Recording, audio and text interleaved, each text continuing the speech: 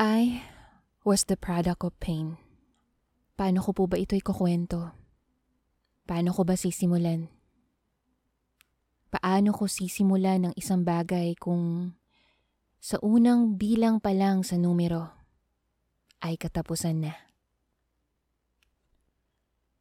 Katapusan na dahil I was the product of pain.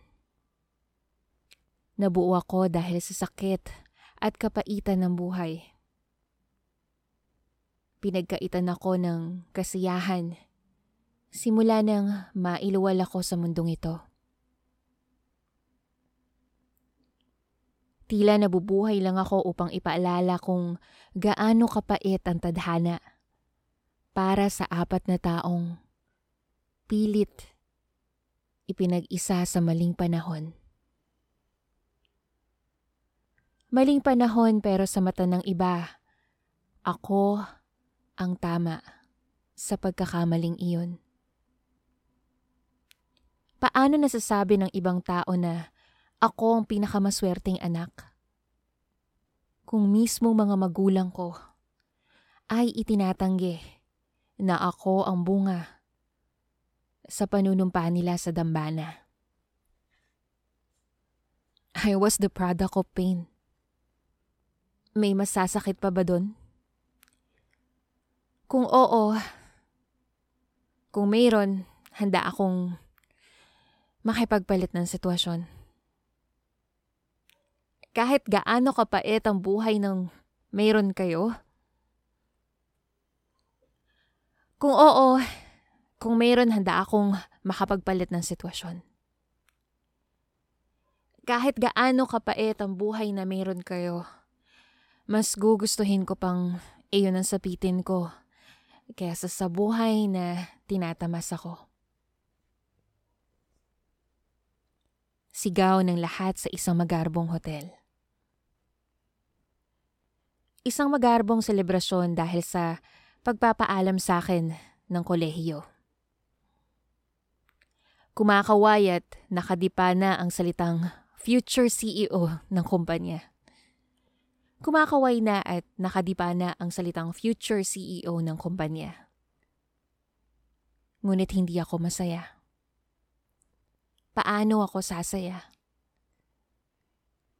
Paano nga ba ako sasaya kung ang ngiti sa labi ni Mama ay tumatago sa likuran ko?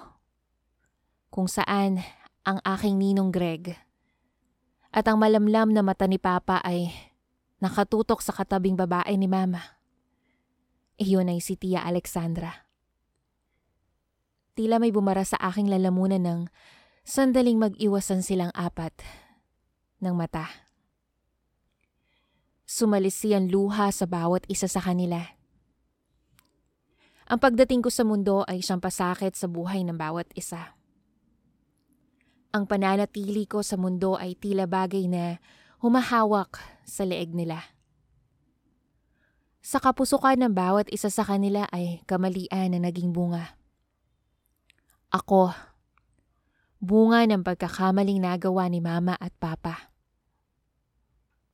Ipinakasal silang dalawa na walang pagmamahalang naganap sa pagitan nila. Alam yun. Alam nyo yung pamilyang buo, ngunit malaki ang agwat sa isa't isa. Ako ang apektado sa pagkakamaling ito. Imagine mamuhay ka ng ilang taon na may kinikilalang pamilya. Na may masasabing buong pamilya at hinahangaan ng lahat, ngunit isang responsibilidad lang na dapat gampanan. Kakain kaming magkasama. Magkakasalubong sa loob ng malawak at napakagandang mansyon, ngunit tila mga dayuhan sa sariling tahanan. Lumaki akong sabik sa yakap ng isang ina at sabik sa papuri mula sa aking ama. Ngunit paano nila magagawa ang mga ito? Kung sa tuwing susulyap sa kabuuan ko ay isa akong tinik sa kanilang paningin. Hanggang sa pumanaw na nga silang dalawa. Hanggang sa ako na lang ang mag-isa. Gusto kong masaktan ngunit wala namang bago kahit nung nabubuhay sila ay ganito ang pakiramdam ko. Ang pakiramdam ko na ako lang mag-isa. Na ako lang ang bumuo sa salitang pamilya. Pero masakit pa rin. Yung kahit sa huli nilang hininga, hindi pa rin ako kinilalang anak nila. Yung hindi pa rin ako tanggap bilang anak. Hindi ako nasasaktan na mag-iisa na naman. Nasasaktan ako dahil ipinanganak ako bilang paalala sa maling desisyon nila sa buhay. Nasasaktan ako dahil hindi ko narinig ang papuring tinatamasa ng ibang anak sa magulang nila.